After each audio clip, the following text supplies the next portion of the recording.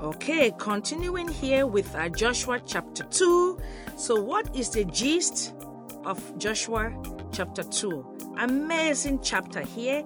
The gist is that we will be introduced to a prostitute called Rahab and the spies that Joshua will send to go spy the promised land. And we will learn about the brave faith of this prostitute Rahab, or Rahab, however way you want to say her name, who was not even a Jew. She was not even a believer. In today's language, we would say she was a pagan or an unbeliever. We're going to learn about her faith. Okay, so let's get into the second chapter of the book of Joshua. I'm going to read here. Verse 1, Then Joshua, son of Nun, secretly sent 2 spies from Shittim. Go, look over the land, he said, especially Jericho. So they went and entered the house of a prostitute named Rahab and stayed there. Let's pause here for a minute. Why Jericho? Archaeologists and Bible scholars say that Jericho was one of the most fortified cities in all of the promised land that the Israelites were supposed to go possess. So Joshua, being a very brave military strategist, sent these 2 spies so he can obtain some information about the land before they went to possess it. That was the wisdom right there. And it's amazing how he sent these spies and they landed in the house of a prostitute named Rahab. Boy, as we will find out, the steps of these spies were divinely ordained. Why did they end up in the house of a prostitute?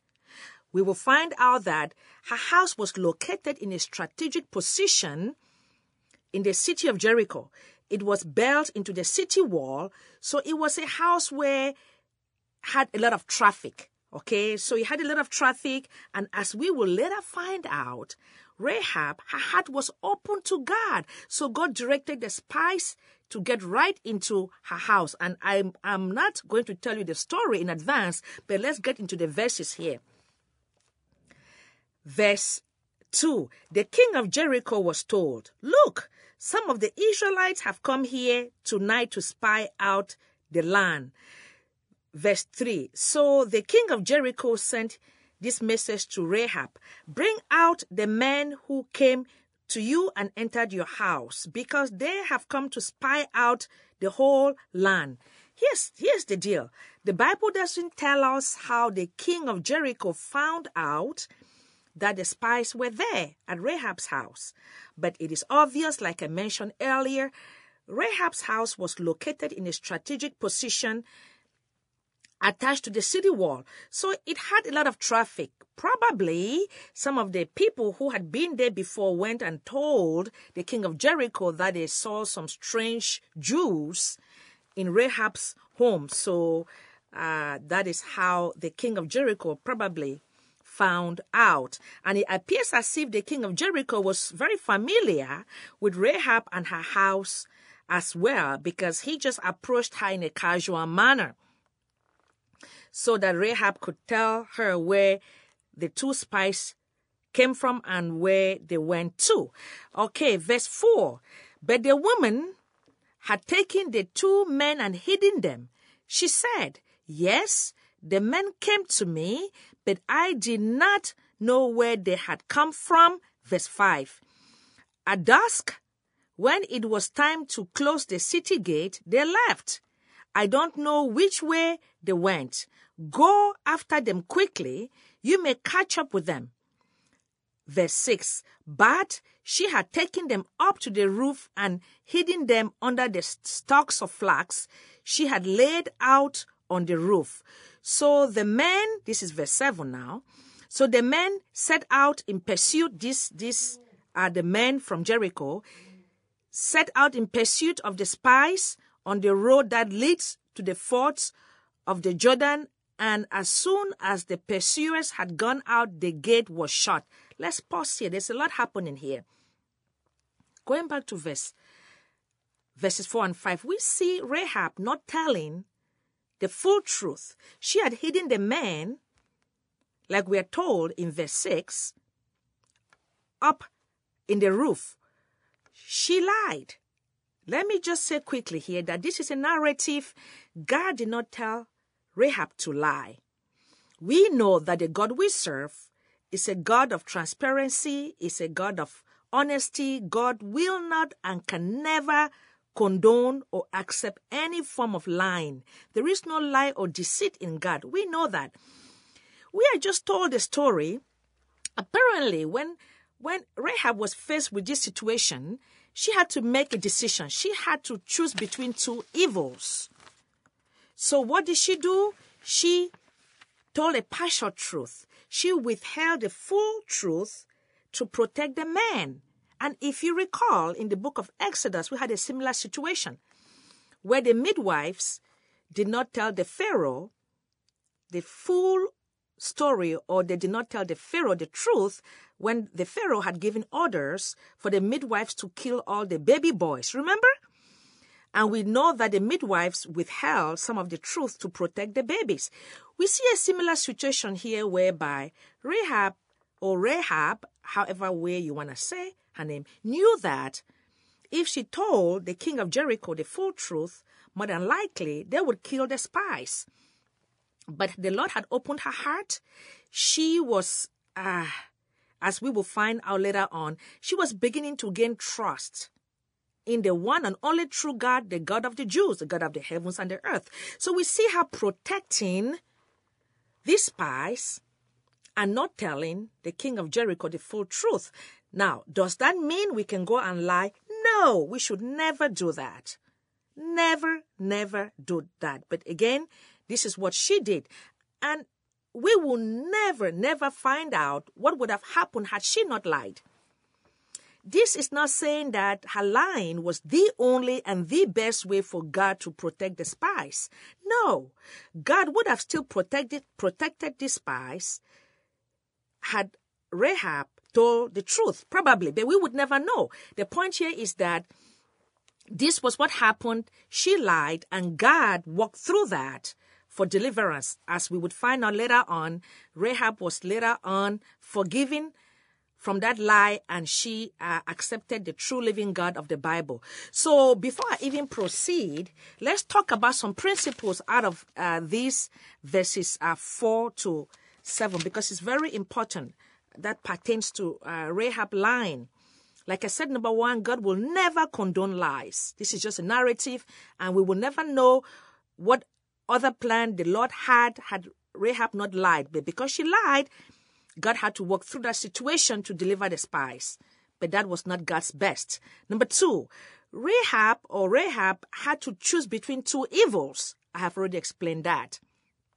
And number three, back in that culture, Bible scholars say that it was a common practice to deceive the enemy.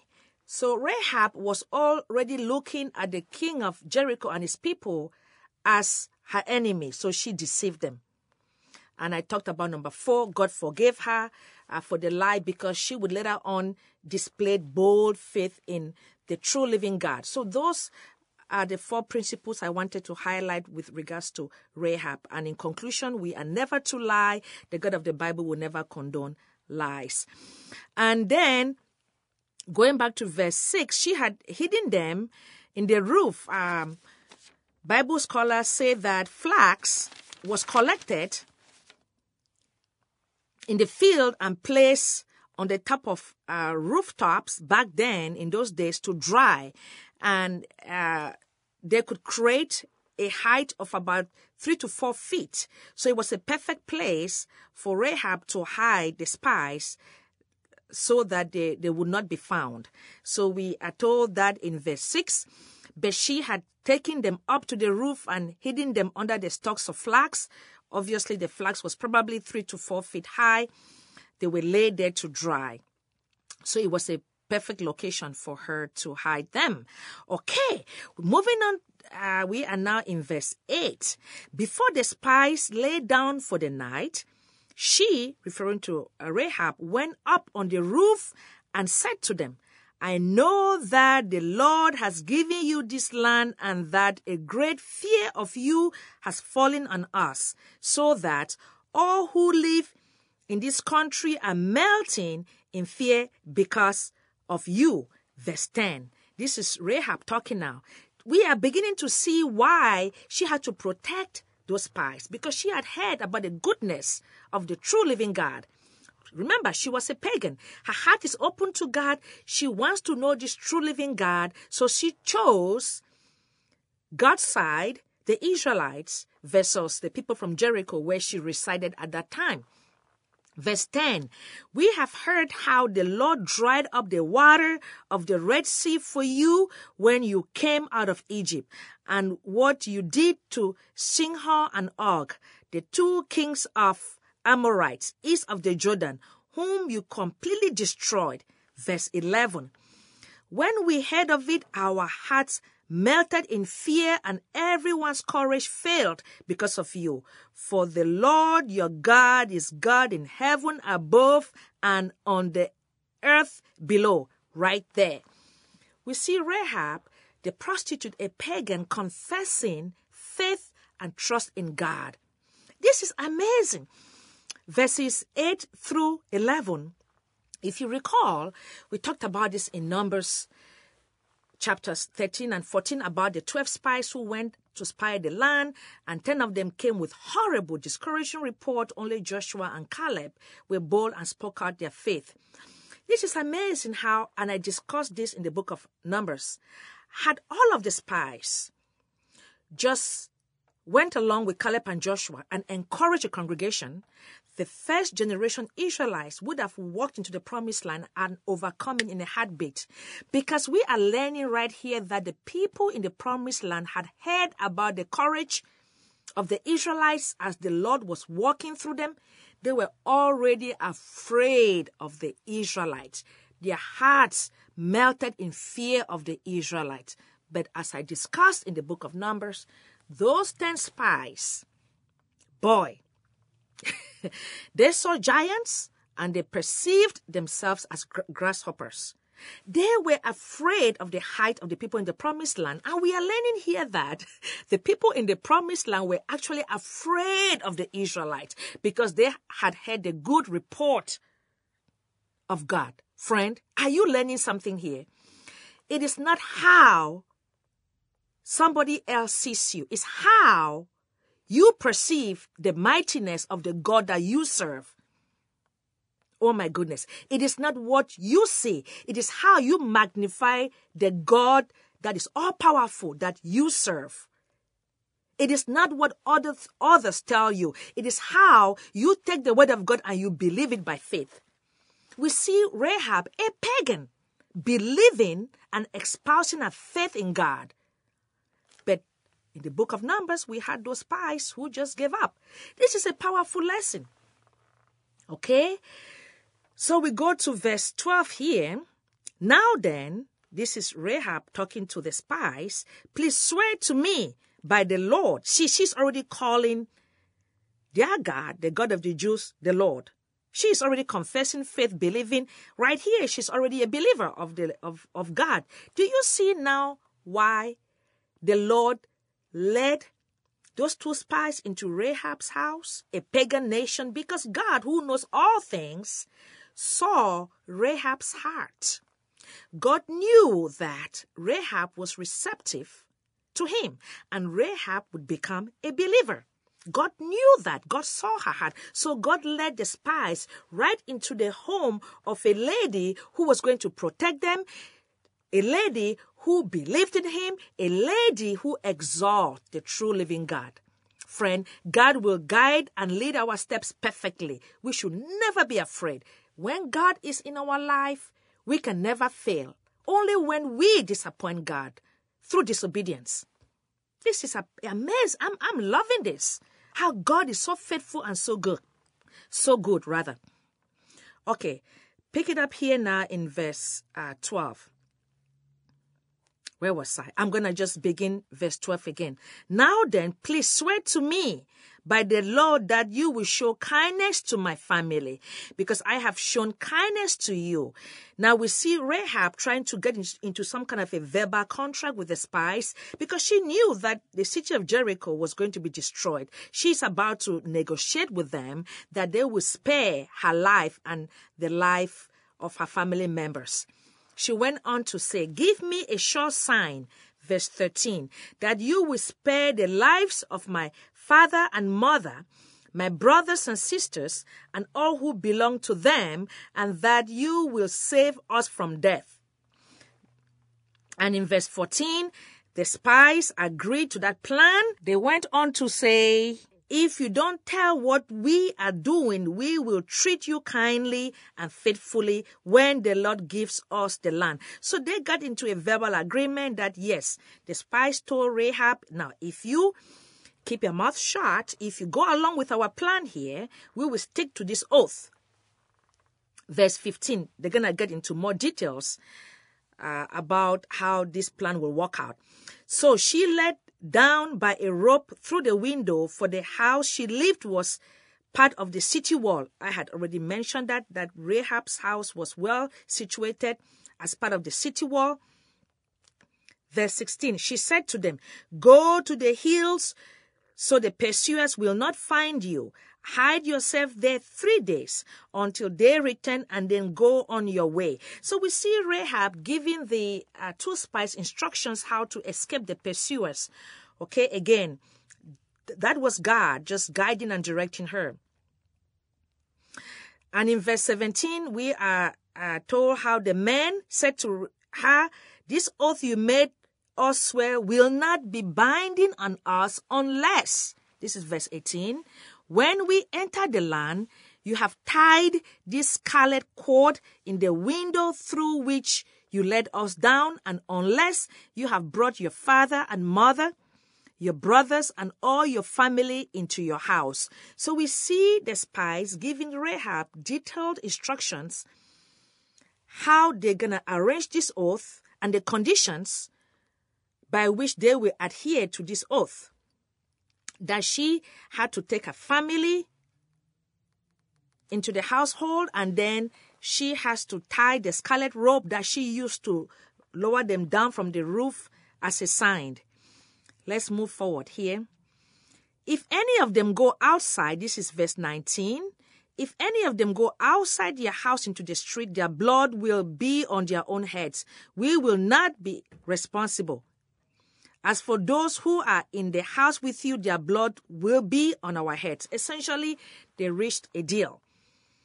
Rahab would bring her family members into her household, and then she would tie the scarlet rope as a sign for the spies. And then when the Israelites get into Jericho to destroy it, Rahab household and family members will be secure in her home, and that scarlet rope will be the sign of the covenant that the spies and Rahab agreed upon.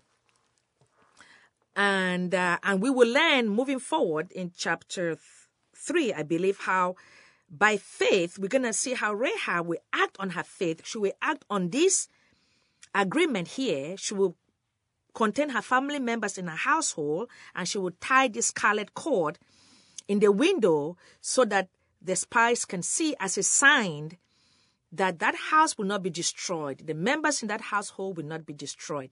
We see her acting her faith. We will learn that moving forward here in chapter 3, because she believed in God and she believed that her family would be spared. Verse 20, but if you tell what we are doing, these are the spies talking to Rahab now. If you tell what we are doing, we will be released from the oath you made us swear. Verse 21, agreed, she replied. She then went on to send the spies back to where they came from. And in verse 22, we are told that the spies left and they followed Rahab's instructions, and then they stayed for 3 days until the pursuers, in other words, the people from Jericho that the king had sent, searched all over the place and could not find them. And then in verse 23, the two men then started to head back to Joshua to give him the report. In verse 24, the two spies had returned. They said to Joshua, "The Lord has surely given the whole land into our hands. All the people are melting in fear because of us." How encouraging, powerful report. What a contrast from Numbers chapters 13 and 14, where we see 10 spies, negative, negative, negative. Here we see these two spies coming back to Joshua with positive, hopeful, encouraging report that, you know what, this is a cakewalk. Those people in the promised land are so afraid of us. Let's just go and do this thing. The Lord has delivered them into our hands. So that brings us to the end of chapter 2 in the book of Joshua. Very encouraging. We see God, a good God and a faithful God, leading and guiding the spies. We see God working in the hearts of Rahab because her heart was open to God. The spies were protected. We see Rahab acting in faith, trusting God, becoming a believer. And we see the spies coming back with a good report. Isn't that awesome? So that brings us to the end of chapter 2. So what are the major principles we have learned from chapters 1 and 2 out of the book of Joshua? Major principles. Principle number 1, I talked about meditation. Meditating on the Word of God. We learned the importance and the relevance of meditating on the Word of God as our ticket to success in God's kingdom. Number 2, we talked about display of God's strength, guiding and leading Joshua, and Joshua turning around and instructing and encouraging the people, and we see the Lord leading the spies. We see how the Lord is encouraging Joshua. So the key principle here is that our strength comes from the Lord when we obey Him and we believe in Him. Principle number 3, God's goodness. We see a prostitute being saved. And isn't this a lesson for all of us that, you know what, never rule anybody out. Never rule anybody out because of their past. God is always willing to save anyone whose heart is open to Him. We learned that here. God is so good. He doesn't hold our past against us once we repent truthfully and we confess faith in Him. So we see God's goodness here in the life of Rahab. And as we will learn moving forward, Rahab was actually, or she is listed in Hebrews chapter 11, the chapter of faith, among one of the great heroes of the faith. We will talk about that when we get there. And the fourth principle is faith in action. We talked about how Joshua swiftly and quickly listened to God, and he turned around and gave instructions to the nation of Israel, and we learned about Rahab's faith in God. So what are the major applications from chapters 1 and 2? Many, okay? The biggest one here is found in Joshua chapter 1, verses 8 through 9. And I want to read this from the New Living Translation version of the Bible because it is so self-explanatory. I don't even have to teach on that. So the main application here is to study the Bible continuously and meditate on it. Let me read to you how New Living Translation rendered Joshua chapter 1, verses 8 through 9. Meditate on it, referring to the book of the Lord, the word of God, day and night, so you will be sure to obey everything written in it. Only then will you prosper and succeed in all you do. Verse 9, this is my command. Be strong and courageous. Do not be afraid or discouraged, for the Lord your God is with you wherever you go. So the main application here is meditating day and night on God's word. Because it's only through meditation, like I already explained, are we able to get the revelation from the Holy Spirit about God's truths, which is the highest, absolute, purest, best truth. There's only one truth in life. Truth found in the Word of God. Okay? So when we meditate on the Word of God, the Holy Spirit will enable the truths from the Word of God to be revealed into our souls, and we will be quickened, and then it makes it easier for us to obey. And like I said earlier, as an example, you can take whatever crisis you are dealing with today, or whatever crisis you are facing today. Find the solution in the Word of God. Write it on a 4x4 card. 1 verse, 2 verses. It's not difficult. Write it on a 4x4 card. Think about it. Read it aloud over and over and over. And then just think about it. Just think about it. And then pray about it. Pray the verse aloud. Think about it. And I guarantee you, based on the Word of God, especially this scripture, the Holy Spirit will start to give you revelation, truths, reveal to you ways you can resolve your problem. He will strengthen you. So the key here is that we have no excuse. Back in the day, Joshua had just 5 books of the Bible. Joshua was not even filled with the Holy Spirit. Back in the Old Testament time, the Holy Spirit would come over these people for a specific task, and after the assignment, the Holy Spirit would depart from them. But today, as New Testament believers, we have the Holy Spirit indwelling us, and we are sealed with the Holy Spirit. Ephesians 1:13. We have no excuse. And we have the entire Bible, several translations, except never get the Jehovah's Witness translation called New World Translation. Is falsified, is wrong. Don't get that. Don't get the Book of Mormon's translation. That is wrong. But we have great, excellent translation. New King James, NIV, New Living Translation. We have all sorts of ways to study the Word of God. We have it as a book. We have it as an audio. We have this podcast. When we are facing crisis, we really have to trust God. We have to be courageous. Take the Word of God. Trust God that He is faithful.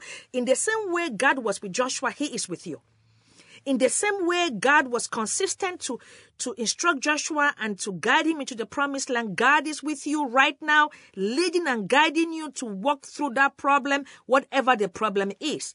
But He says, meditate on His Word, trust Him, pray about it, ask the Holy Spirit for strength, and as you do that, the Holy Spirit will teach you, strengthen you, guide you, illuminate godly truths to you, and you will be able to apply it into your life and see godly results while trusting God.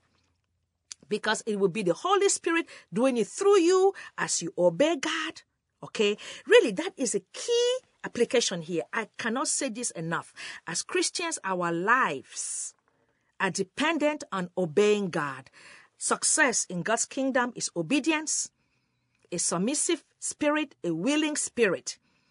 Okay? So if you want to prosper as a Christian, so in God's kingdom, prosperity, obedience, do His will, and then you will be able to overcome in every area of life. And like Jesus said in the gospel, John 15, He is the vine, we are the branches. When we stay attuned, focused, dependent 100% on Jesus Christ, and we are submissive to the Holy Spirit, we will produce much fruit for the kingdom. For apart from Jesus, we are useless, rather. Apart from focusing on Jesus, we are useless. As we stay focused on the Lord, He will walk through us, and we will be prosperous and successful in everything we do. In Jesus' name, I hope you receive that. Amen.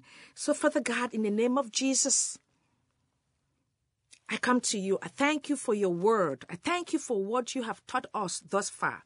The courage of Joshua, how you encouraged him, and how he turned around swiftly and was encouraged and encouraged the people. Teach us, Holy Spirit, to be people who are encouraged through your Spirit. Teach us, Holy Spirit, as people who act quickly to your promptings.